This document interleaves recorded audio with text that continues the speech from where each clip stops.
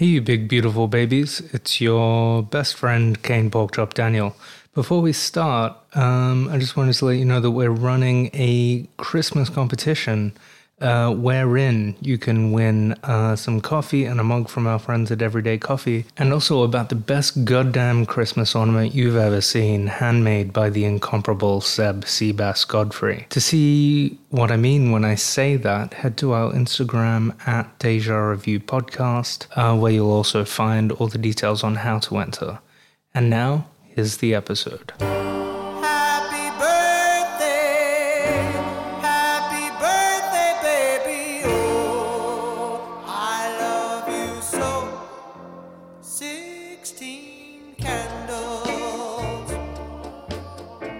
Hello and welcome to the Deja Review Podcast, where a group of film lovers get together and discuss a cult or a classic film that one or more of them has watched for the very first time.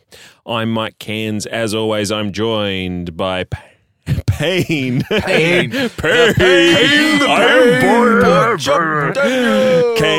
Porkchop Daniel. Hello, I'm John Hugs. Seb Seabass Godfrey. Hi, I'm Uncle Fuck. And Hey, there you go. And it's just an OG3 episode this time. No ding-dongs in the fourth seat. No, and look, before we get into the film that we're going to talk about, is we're going to talk about something, well, probably something less problematic than what we're about to talk about.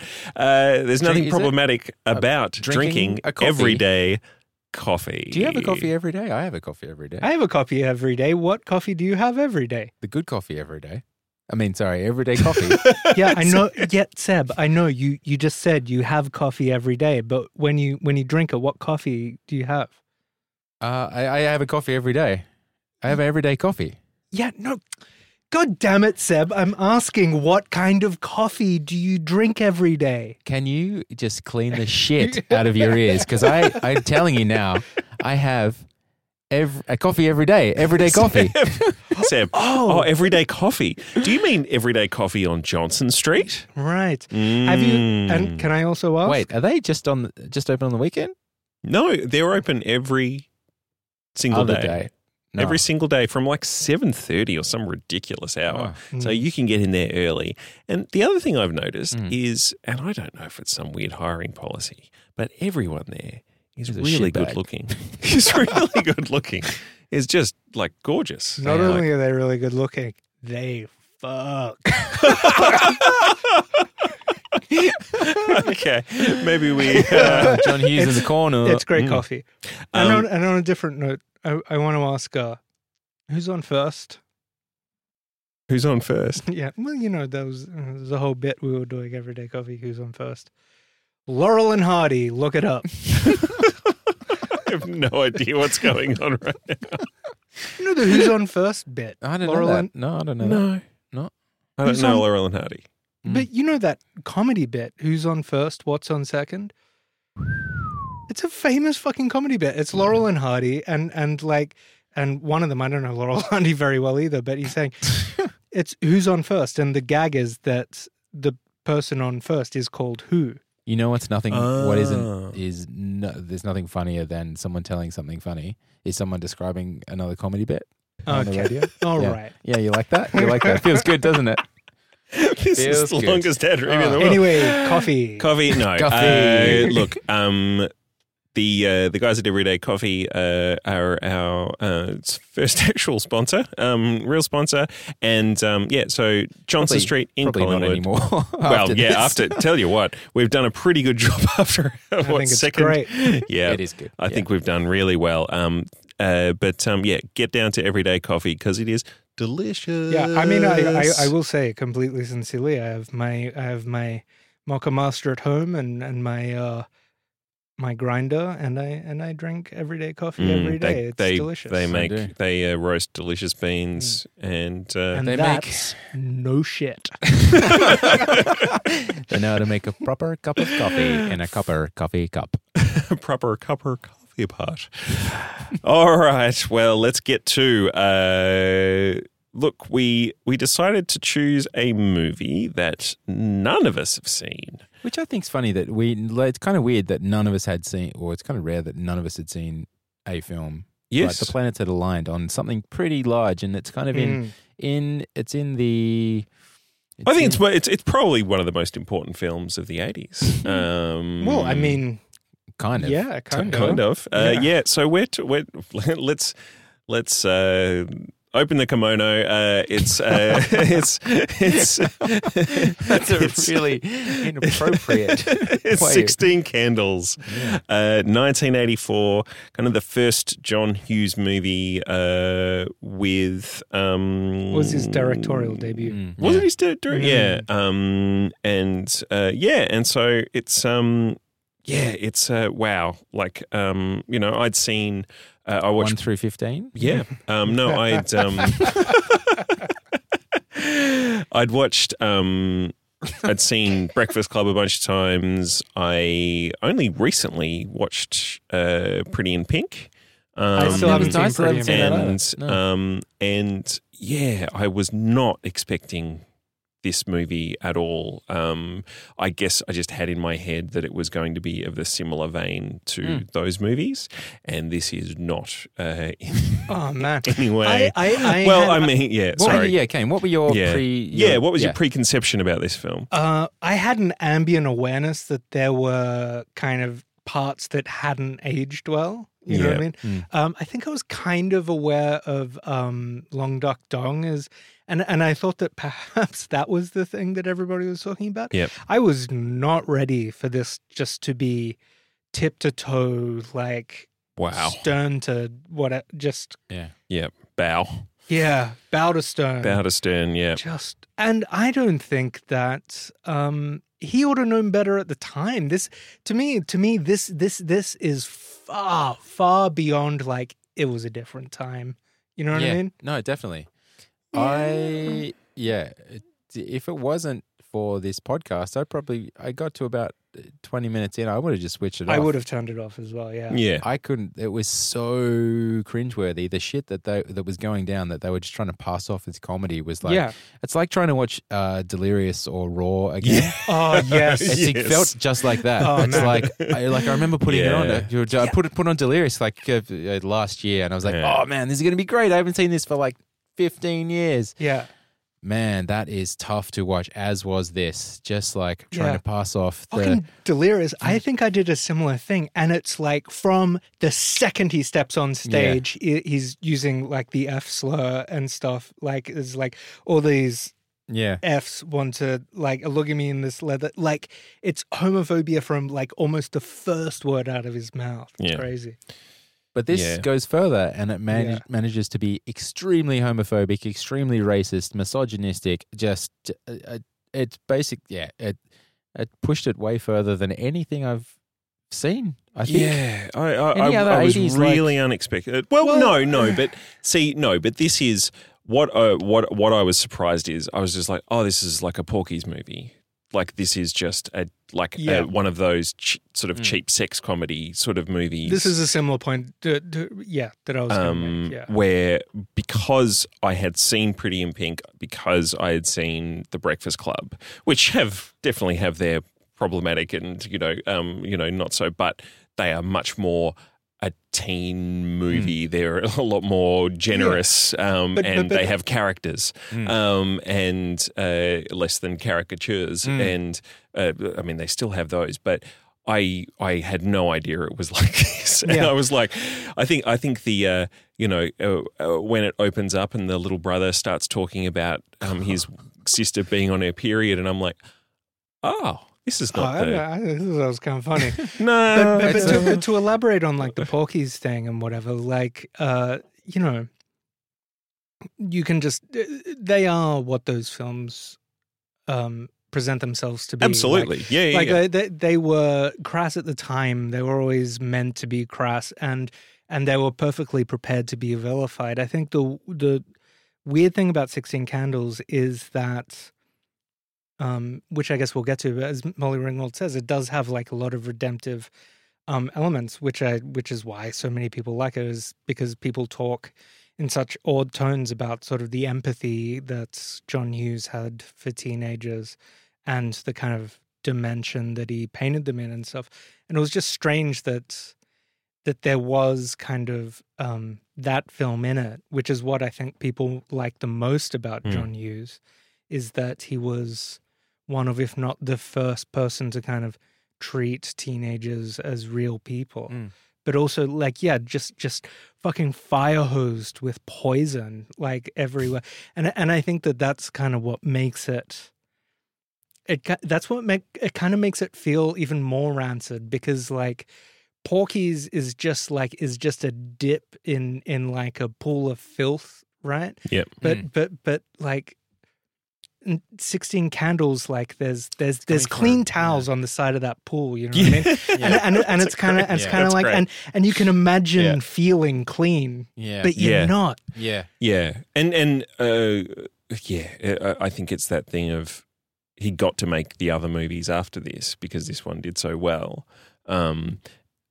But I also think it was probably, you know, to a degree his, you know, he wrote for National Lampoon, you know, like there's a heap of that National Lampoon-y sort of stuff in there as well. I didn't realize he invented the whole vacation thing based on his own family vacations. Like, I didn't realize he was the godfather of all the National Vacation, the European Vacation. And he started writing for National Lampoon, writing about, I think he started a little skit or a little like a column all about, it was called Vacation 84 or something like that. And then that got turned into one vacation film which flopped, and then he tried it again, and it was National Vacation, and that did massively well. And then all the vacations. Molly Ringwald as well in that article touches on. You read it. Yeah.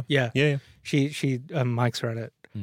She touches on, like, she went back and read a lot of his National Lampoon stuff, and a lot of it is really poisonous as well. So we're talking about, there's a New Yorker article that Molly Ringwald wrote, I think last year. It's sort of just after a lot of the Me Too stuff broke, and she sort of went and she watched Breakfast Club with her 10-year-old daughter.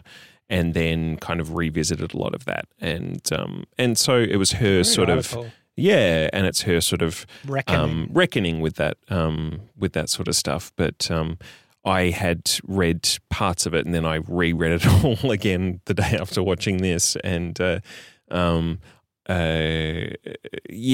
sort of that thing of like this, you know, Molly Ringwald was, you know, she was like 15 or something when she made this movie. 16, and it's just. Can I say as an aside, Molly Ringwald, great writer. Yeah. Like very, very, very good at just that very spare, like tight as a drum kind of prose. I don't know. Yep. I liked it. Sorry. And we'll definitely link to it in the show notes. But it was, I was just really blindsided by this movie. Like, I thought we were just like choosing a dumb little 80s comedy. Yeah. That's the thing that really threw me. I didn't realize this was going to be. And again, sorry to what Kane said, you know, I was also aware that there were, you know, my housemate said, let's watch the sort of the not very feminist one. And then I was like, oh, okay, so there's the things that I heard were true. There was some problematic stuff in it, but not to this fucking level. I was definitely aware that there was problematic elements, which is why I thought it would make a good choice. You know what I mean? Because I'm so used to, like, I'm probably more of a John Hughes skeptic than most, but like I was aware that like he's universally adored. So I kind of I didn't. There's no way I could have anticipated that could have been this bad. Do you have any? What are your favorite John Hughes? Do you have a favorite John Hughes film? I mean, any? Really? Like, I think to be honest, I mean, we're all of a similar age. Like, I almost feel like my sisters who are, they don't listen to the podcast, so like 10 years older than I am, they like the Hughes movies were their sweet spot. Like they were teenagers in the 80s, where we're like, we're coming up next episode is John Hughes wrote, the kiddiest kid movie in town, like the Home Alone and spoiler alert. And but yeah, it's sort of that thing of I like the Breakfast Club, and I don't like the Breakfast Club. No, but You like it's famously hate fine. The Breakfast Club. Yeah, but it's like's probably even as strong. Like I rewatched it just recently because I watched Pretty in Pink, and Pretty in Pink is fun, but like it's kind of that thing of I feel like that's the good one. But even though there's plenty of problems with that one, Breakfast Club actually with most of John Hughes, most of this sort of trilogy. It's probably 80% soundtrack. Yeah. And then the rest Pretty in Pink soundtrack is great. The soundtrack to this is great. Yeah. The soundtrack to Breakfast Club, Simple Minds. And I did know, like the second that this movie started, I was like, oh, who's doing it? There's like Ira Newborn who did Ferris Bueller's Day Off, Weird Science, but he also did the Naked Gun, like the theme to like all the Naked Guns. Yeah. You see, Jimmy Iovine was the music supervisor. No shit. Yeah. I noticed Who's that? Jimmy Iovine. The Beats. Yeah, Beats Like- by Dre, but he had a bigger history and records. Like Def before Jam? that. No, Def not Jam. Def I'm Jam. getting tripped up because it's similar to Def Jam. Def Jam was Russell Simmons and Yeah. Rick Rubin. Mm. Anyway, he ended up partnering with Dr. Dre on Beats, and there's a They're now billionaires. terrible, dreary documentary about him and Dr. Dre. That's just meant it.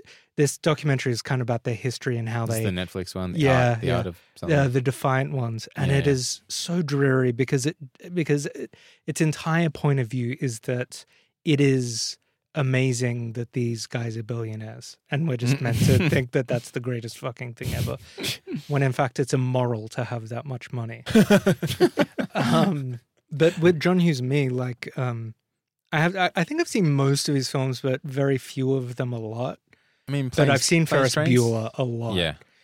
I've heard a lot of people saying that Planes, Trains, and Automobiles is kind of the jewel in the crown, and that's kind of the one. So I'd be interested in rewatching. I think I saw that a million years ago, but Yeah, I don't it remember is. much about just it. The pairing of Steve Martin and John Candy is just like it's lightning in a bottle. It's like it's a really sweet little film. But yeah, I'll probably I think most people are fascinated by John Candy, and me there's too. just- Uncle Buck, it'd probably be that's almost up We there, watched maybe. Uncle Buck a lot as Yeah, kids. yeah, Like, totally. Love I that movie. haven't revisited it. I know my sisters watched Curly Sue incessantly, but I think I had aged out of Curly Sue a bit by then. But Yeah, John Hughes had a real fetish with cheese pizza, didn't he? Old Macaulay and Curly Sue both loved the cheese pizza. yeah, isn't there a? Oh no, that's pancakes he does with the snow shovel Oh. Yeah. in Uncle Buck. Although I did have a Snow crush on the shovel, girl in yeah. Uncle Buck. Sorry. Snow shovel in Home Alone too. He's got some. He likes dipping from the same pool of his little favorite bits. So yeah, where do we start? I mean, just reading through my notes here. The first thing I wrote down was Anthony Michael Hall is the bird-eating spider of sex pests. Yeah, he's not. Can I ask one question? Maybe, and then maybe we'll sort of talk more specifically about the plot. How do you guys relate to teen movies? Like, were you attracted to movies with teenagers in them when you were a teenager? Yeah, was there a sense of connection I there? watched the hell out of American Pie. Right. When that was like when I was in like it was 17 or whatever. But I watched a lot of films, but that would always be, I was in that was in the sweet spot for that as well. And looking back on that, it doesn't age too well. But I mean, it's of the time. You could clearly tell who it's aimed at.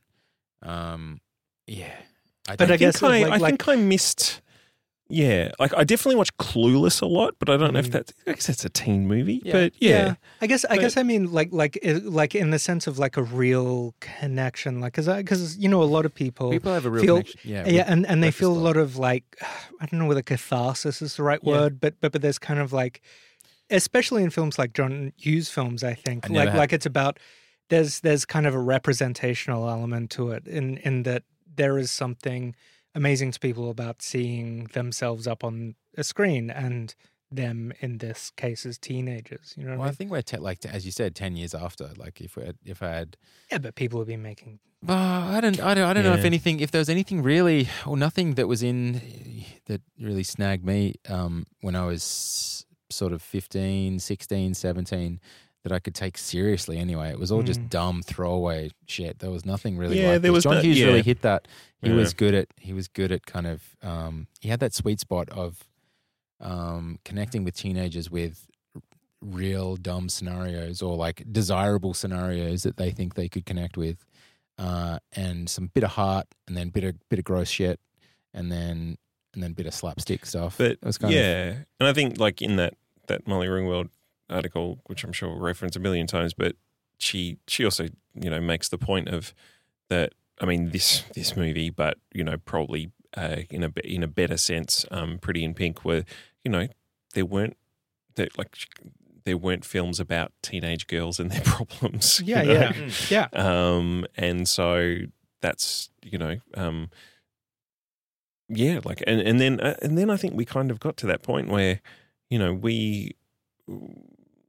Like when we were teenagers, that's like late 90s. So, there's like those like movies that I kind of glossed over, like Empire Records and I never connected and Reality Bites and stuff like. I think we were too young for Reality Bites. Exactly. Yeah. So I think there was was there anything in our sweet spot for that? Well, I was thinking about it and just then, and I think it's actually a very gendered thing. In that I think that there were those figures up on the screen, but I think they weren't in high school and they weren't in semi-naturalistic settings. They were in fantastic settings. They were Luke Skywalker. You know what I mean? Luke Skywalker is our Molly Ringwald in some ways. I mean, seriously, do you kind of know what I mean? Like, yeah. Which, I mean, maybe says some kind of shitty things about the way boys are conditioned, but so what you're saying, Kane, which I think I'm getting, is that Hollywood needs to make more movies for 17-year-old white boys. I think. Well, I mean, sorry to sound super right on, but maybe they should make more fantastic films, with female leads and more films with young male leads where they experience problems and they're actually naturalistic. You're totally right. I mean? Yeah, definitely. Yeah. So this movie, wow. Pretty good. Yeah, pretty. I've just got some random notes. Maybe we just go random. I mean, what's the premise of the film? Girl wakes up. It's her sister's day before her sister's weddings. It's her 16th birthday. Her family's forgotten.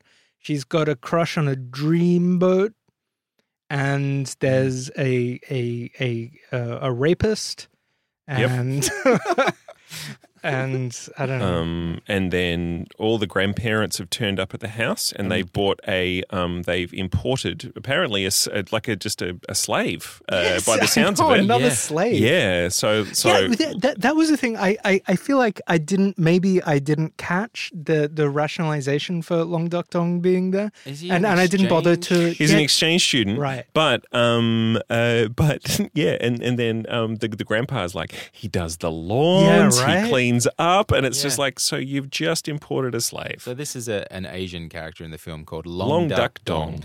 Funny stuff. And if you didn't work it out, there was a gong sound effect every time he came on screen, and literal like ching chong. And just to fill it in when they're driving back, I'm Turning Japanese is playing on the radio as well, which doesn't even make sense.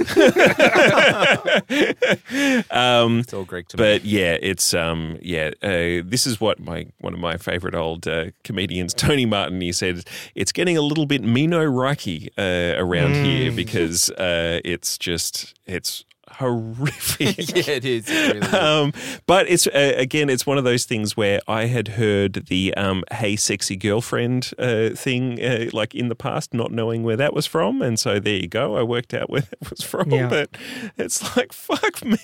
If we're staying on Long Duck Dong, despite how crazily racist it is. He's my favorite character. Him and his girlfriend, they rule because they know what they're about. Oh, they're going for it. And I think it's so funny because I think that we're meant to like, they're so weird, gross, but they rule. They're they're just going for it. Yeah. They're like, they know what they're about. And it's very much, again, another trope because this is post-Police Academy. It's the super tall, sort of athletic, big buxom we're meant to think that they're awful at all of this sort of stuff, you know. And it's just like, no, this is amazing. Who could be attracted to a woman like big, that? powerful woman who just like, you know, it's almost like a you know, knock them over the head and, you know, drag them away kind of thing. And it's just it's amazing. They are legit my favorite part of the movie. Yeah, definitely. Well, I feel like we need to give this film some redeeming features. There's got to be something to take away from it. It could be good. When she walks up to her grandparents and, you know, they're in state of undress, I looked up sock garters on Amazon after that. I'm like, sock garters. Yeah, fucking, I'm so sick of my socks going down. I'm going to buy some. Are you going to get some of those Pope socks? You've been talking about them for a while. Oh, yeah, Pope socks as well. There were these socks that Kane showed me. It's the guy that he's the tailor for the Pope, right? Well, it's a company, the ecclesiastical tailors to the Holy See. And they're red, these knee-high red socks that the Pope himself. The Pope himself. They're $40 a pair of socks. You can get them on the internet. Yeah. I mean, get some Pope socks. Let's get some Pope socks up in here. With some sock guards. I'm going to get some Pope socks with sock guards. You'd be fucking clipping them to your eyebrows.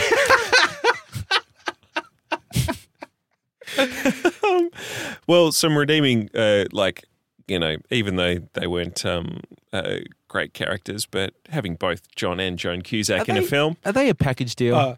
What's with that? Joan, she's the best. I love Joan Cusack. Joan rules, and that's even, and again, it's similar with Long Duck Dong. Like, it's making fun of a kid with a disability. Yes, I know. It is. If not ableist, then it's really fucking just. It's riding that line. Yeah. But again, she's great. She is. So, I'd like to. I don't know the answer to this, but did they sell themselves as like this comedic duo, or like they're in a heap of stuff together? I don't know what their background is. Maybe their parents were just like A1 at sort of. We got to look this up. Yeah, they must have been. They were in there from day dot. There was like his redeeming thing I liked about it. When they're sitting in the bleachers at the school dance and Anthony Michael Hall is like doing something, and there's a friend, and I think it was maybe the only scene he was in. Yep. He just like leans in and goes, "She's totally serious, asswipe." Yeah. And there was something about his line delivery that I really liked. It was very funny. It was her friend's date for the night. Yeah, she's totally serious, asswipe. I liked a little cameo from the Reverend who married them, who was Brian Doyle Murray, the brother of Bill Murray, and the owner of Noah's Arcade in Wayne's World, amongst other things. I did genuinely think that the performance of the sister when she's on muscle relaxants at the end was quite funny. Oh no, I hated that. Really? Yeah. Well, yeah, because I mean, because it was punishing her for kind of. It was really a physical was. performance. Like, but then her jumping around trying to catch the rice in her mouth, I thought that was funny. That didn't gel for me. Didn't like that? And I think it was. I was trying to find something vaguely funny. I'm looking at and my enjoyable. notes trying to find things I like. There was a lot of making fun of women that were either drunk or drugged That's throughout true. the film. Yeah, no, And it's that's like now that I think about it, no, that's a terrible thing to think about. No, because like the feeling fucking awful for the girlfriend who just gets shipped off. Oh, Oh my god, the date rape thing. The whole date rape thing in this is just like. Well, let's get to that. Do we want to touch on that? While we're talking about things, I was just looking at my notes for things that I liked. There were 2 line deliveries I really liked. Again, in a problematic situation, but when John Cusack is taking the Polaroid, where he stops and says, black and white. Oh, black and white would capture the mood. Yeah, that was funny. It was, terrible situation, great line delivery. Yes. Yep. And also, when her dad says to her mum, maybe, I can't remember, says to her little brother, it was your sister's birthday. And the little kid just goes, classic. Walks away. That was a moment where the film was not problematic, and that was a great joke in line delivery. He was the first film he was in was Kramer versus Kramer, and he was nominated for. Was that the kid from? Of course, yeah.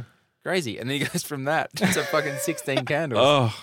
Oh wow. And now I think he's twirling a sign on the side of the highway in Los Angeles somewhere for pizza or something. No, he's probably like selling something on the side of the road. Would that be like an advertisement? Does he sell ad space? What would he be advertising? They're not the same ad space. No.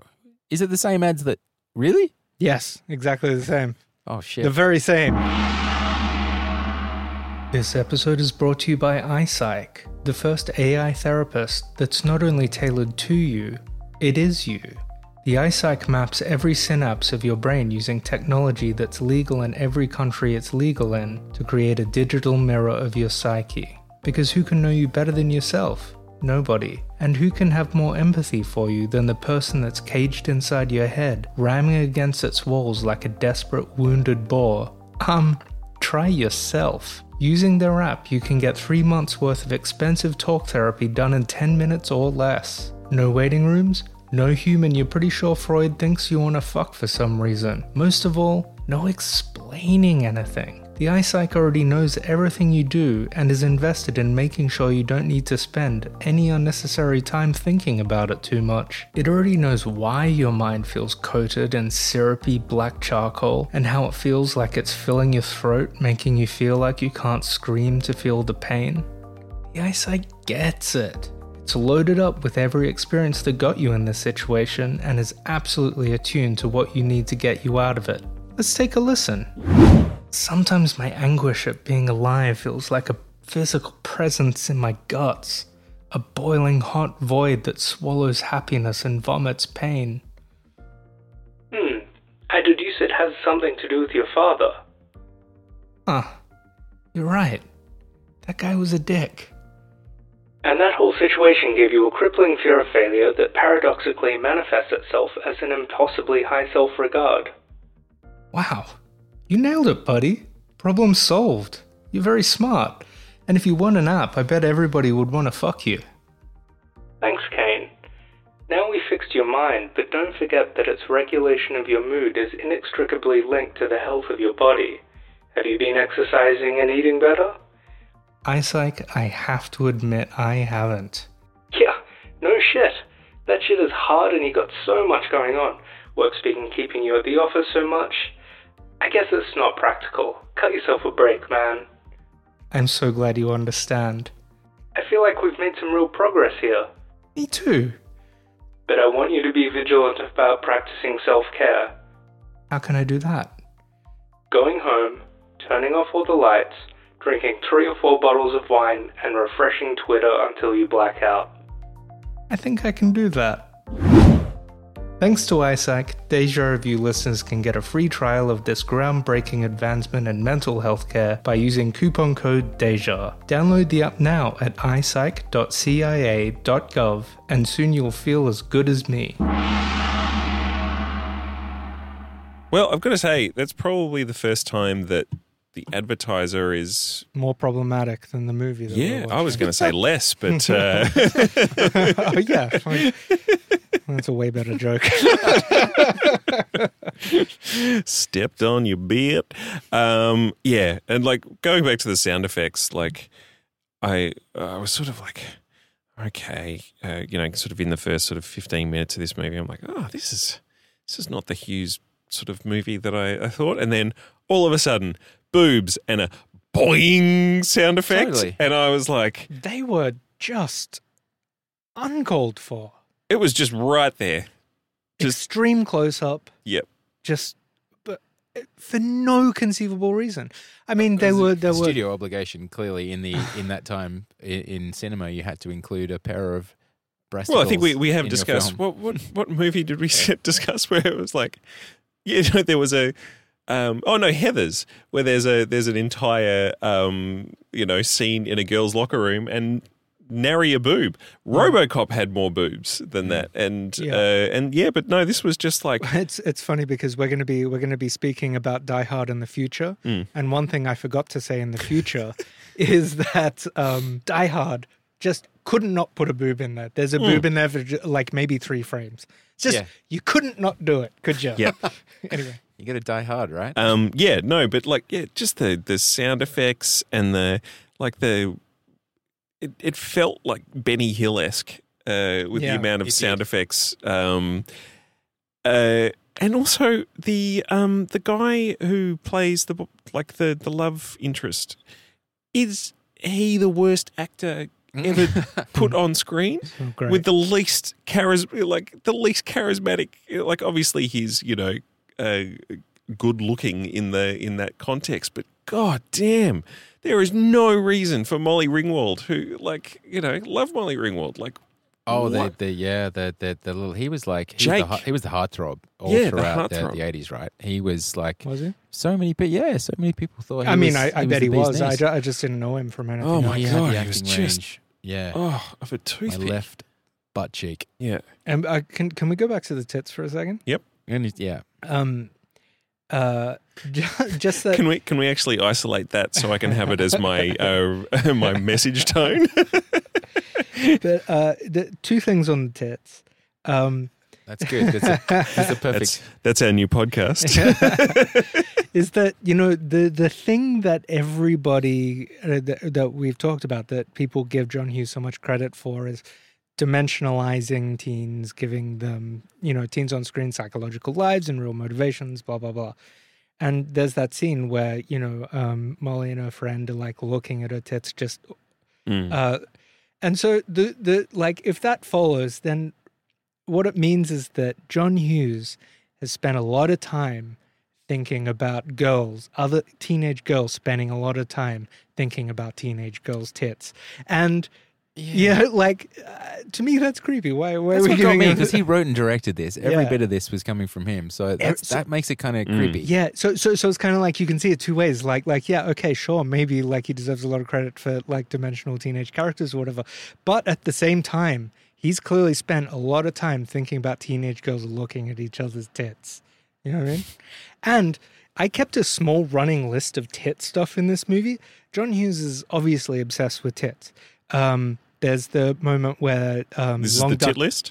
This is the tit list. There's a moment where Duck Dong gets pushed into his girlfriend's chest, and he goes flat. I don't know what there was some joke about flatness, and this isn't in a complete list, but the grandma honks her tits. Anthony Michael Hall Anthony Michael Hall explicitly mentions her tits to the dreamboat at the dance. Yep. There's when John Cusack and his dumb friend, when Anthony Michael Hall is trying to get them to get the camera and come out to the car, they talk about an extraterrestrial with tits, that would be the greatest thing ever. And I think that there was other ones, Long Duck Dong, when he's in the car with his girlfriend, he's like, finally I've got somewhere to put my hand. Yeah. Once the scales lift from your eyes, once you get woke, it's just tit references all over the place. He's obsessed. Have either of you ever practiced what you were going to say to someone in a mirror before you do it? It is such a trope, isn't it? Yeah, well, yeah. It's a film thing, right? If I have done it and I can see a world in which I did when as a teenager. It would have only have been because I saw it in movies. You know what I mean? So maybe it became a self-fulfilling prophecy in that way. I don't know. No, I've never done that. It's like, yeah. I was a real dork. You do it in your head. You don't say it in the mirror. It's like kissing a mirror or something. You know? Yeah, no, it's not going to happen. I kissed a mirror. You did? For sure. Really? Yeah, 100%. Yeah. I definitely didn't do that. Yeah. Yeah, wow, No, he's kissed my dad. You too. No, what's with nobody ever saying goodbye on the phone? I brought this up before. It really pisses me off. Like mid-conversation, hang up. I'd be like, that's just rude. Say goodbye to me. It's wasting screen time, but I got beef with it. Always had beef with it.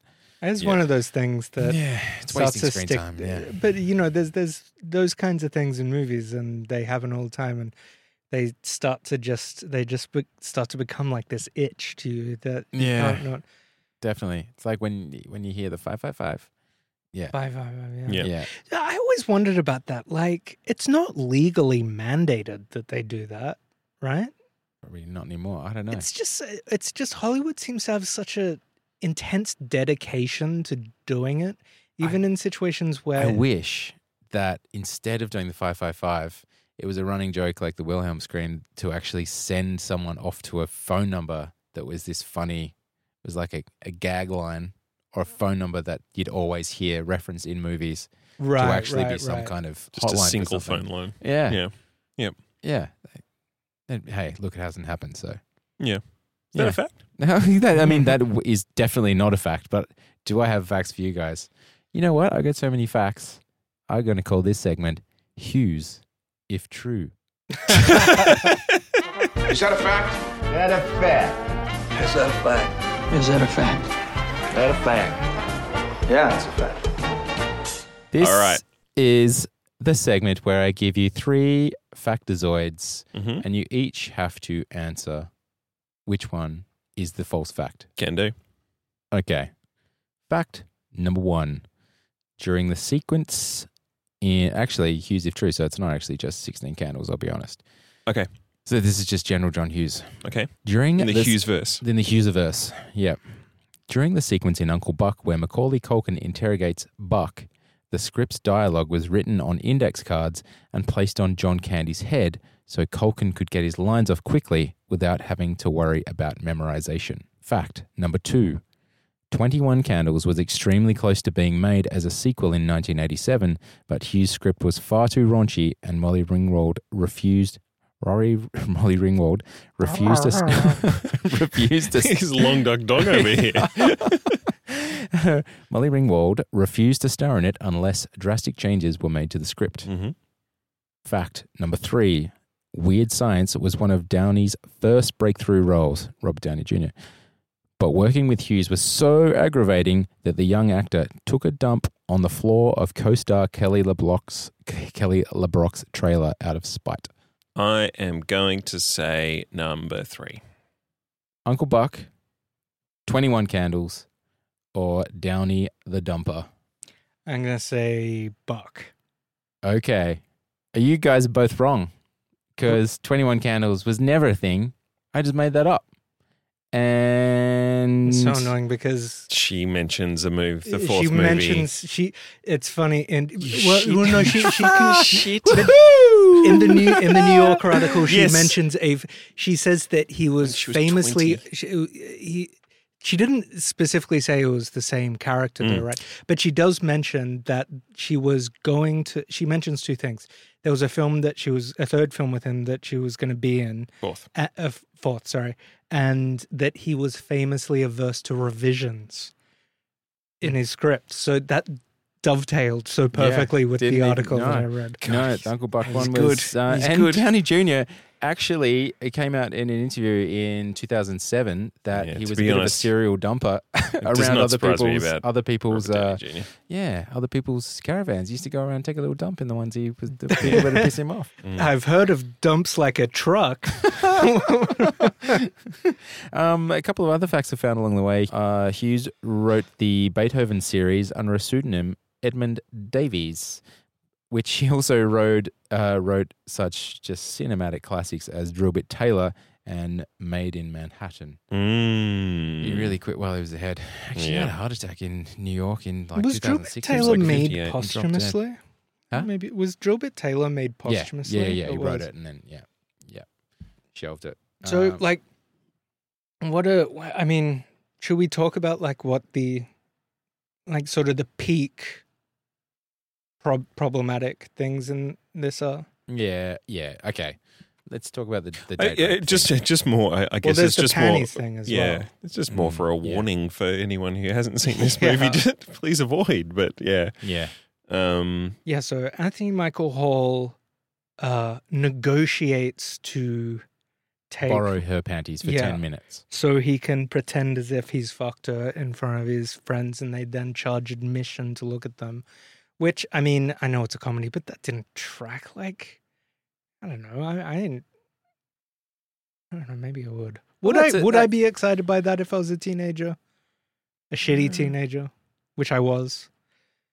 Probably. Maybe. I don't know. The real problematic thing is the date rape thing in this, right? Yes, and that Dreamboat essentially like Oh, he's pegged to be like he's the McLovable in this whole He's thing. supposed, that's the thing. Like he's supposed to be this like ideal guy. yeah. And he says, "I've got a fucking girl up there that I could violate 15 This is, different well, ways." can I? I wrote that line Yeah. down exactly, and I was thinking because it's, I just the way it's delivered is kind of like It's a throwaway lie. thing. Yeah, but I wanted to do a dramatic reading of it.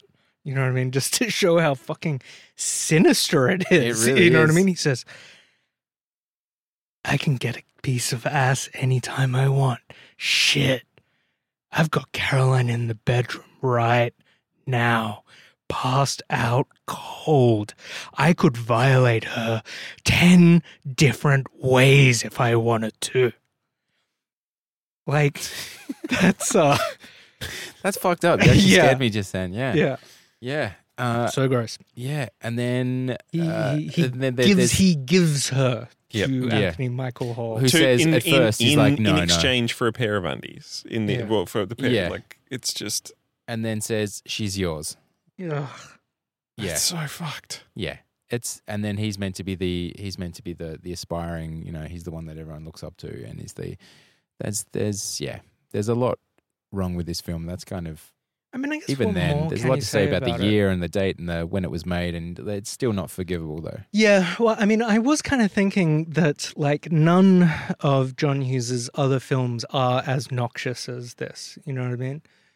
Like, I think he definitely did correct course in some way. You know what I mean? Like, Do we think he just amped that up to sell Well, the this was movie? I don't know. Well, I'd be interested yeah. in knowing whether This there was was the backlash at the time. This was the first of his 3 films. He did 16 Candles, Breakfast Club, and Weird Pre Science. Ringwald. Yeah. films. Well, no, three.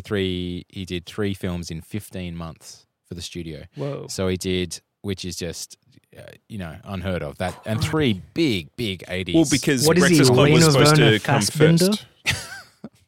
But yeah, which is amazing. So there is probably definitely an element of him hamming up this stuff to sell, to get people in cinemas. There's got to be a gross out factor, or like a let's make this.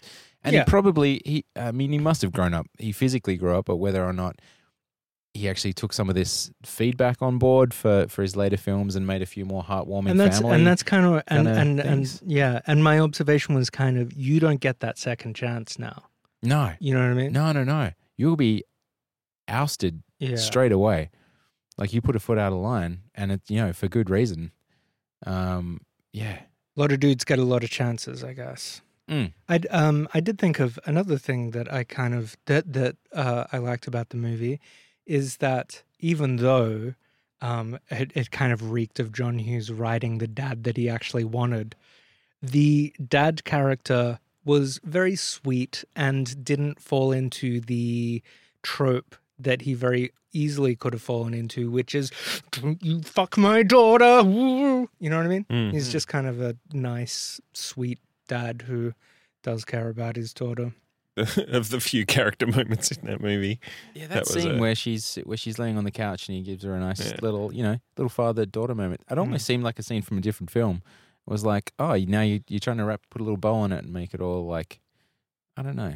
It was refreshing. Because tonally, this movie is all over the place. So, if there's any tone, sorry to interrupt, but what ratifies that he's not the usual like, you don't date my daughter, my precious little angel. Like, at the very end when she gets into the car, like he's totally like, right on. Yeah. You know what I mean? And it's like in 99% of films like this, that moment is like.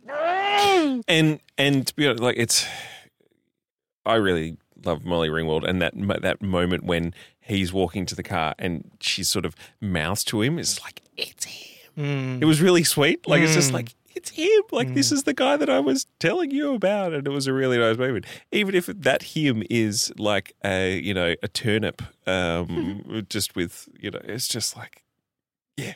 Anyway, anything left to say? One last word. I think maybe the most blow out these candles. The low key most probo moment in is very early on when they're talking about like who they'd want to lose their virginity to or something. And like it was when they're in the hall afterwards. I can't remember the circumstances where it came up, but Molly Ringwald said something and her friend interpreted it as like a black guy and she says a black guy and her eyes like yeah. So hot. Yeah. A black guy. Yeah. Just throw that in the big racist pot that is. Look, it's pretty safe to say I am never going to be watching this fucking piece of shit again. And so many people hold this in such a high regard. And you see, there's so many articles out there and then bits and pieces out there of people just praising this so much. And it's kind of like, I don't know. It's hard to see where they're coming from. You should read Molly Ringwald's article. I have. You have? Yeah. Sorry, I didn't know. Yeah. I just thought that she dealt with that with an interesting amount of nuance. There's she talks a really about good This American Life, American Life segment as well, where she talks about it and about basically the same article. But like she talks about that there's a guy who she knew that sort of came out. Or she got a letter from she met someone and said, who was like, oh, these movies meant so much to me, even like 16 Candles as a young gay kid. He was black and gay in the John Hughes-verse. There's no gay people and There's no black people. And she was sort of like like it was like how and it was just like because there were people who were weird and struggling with things, and I'm like, geez, it was a dearth of And I guess that's I mean, apart from having characters with dimension, I guess that's the other thing that people are so attracted to John Hughes movies for, because they're outsiders, they're outcasts, outsiders, misunderstood. Like even in Ferris Bueller, which is kind of the frothiest of these kinds of films, like Cameron is he's kind of a pained it's a great tortured guy. Like an Alan Ruck. Yeah. God, I love Alan Ruck. Ruck's the greatest. Oh. He's turned into such a great character actor. I am never mad if fucking Alan Ruck turns up in a movie. Yeah. I've seen him twice walking down the street in New York. It was great moments in my life seeing Alan fucking Ruck. Thanks for joining us on this one, guys. This sort of group therapy session. A little bit tough. It was a tough one, but we weren't. But again, we were much to this thing of this. The idea of this podcast. This is supposed to be a cult classic film, and we have revisited it, and it revisited a big pile of shit onto our faces. And I think it's important for us to remember how great we are for calling it bad. Yep. High five, guys. Yeah. Fucking. Oh, what? Come on. Do that one again. No, fuck this. All right. Fuck this movie off. All right. Thank you, everyone. Let me wrap this thing up. Sorry. I'm Mike Cairns. I'm Mike Cairns. I'm Mike Cairns. Thanks as always Thanks, as always, My to Kev. Jeremy from the Jackie Winter Group for allowing us to use this wonderful recording space. Got to check out their podcast. It's called Jackie Winter Gives You the Business. We're on Instagram at Deja Review Podcast. We're Deja_review on Twitter. And you can email us at hello@dejareviewpodcast.com. And yeah, look, if you like us, probably not this episode, just tell someone about it. And yeah, look, I've been Mike Cairns. Over there is Kane Porkchop Daniel. Farewell. And over there is Seb Seabass Godfrey. Don't let the podcast hit your ass on the way out. Bye. Bye.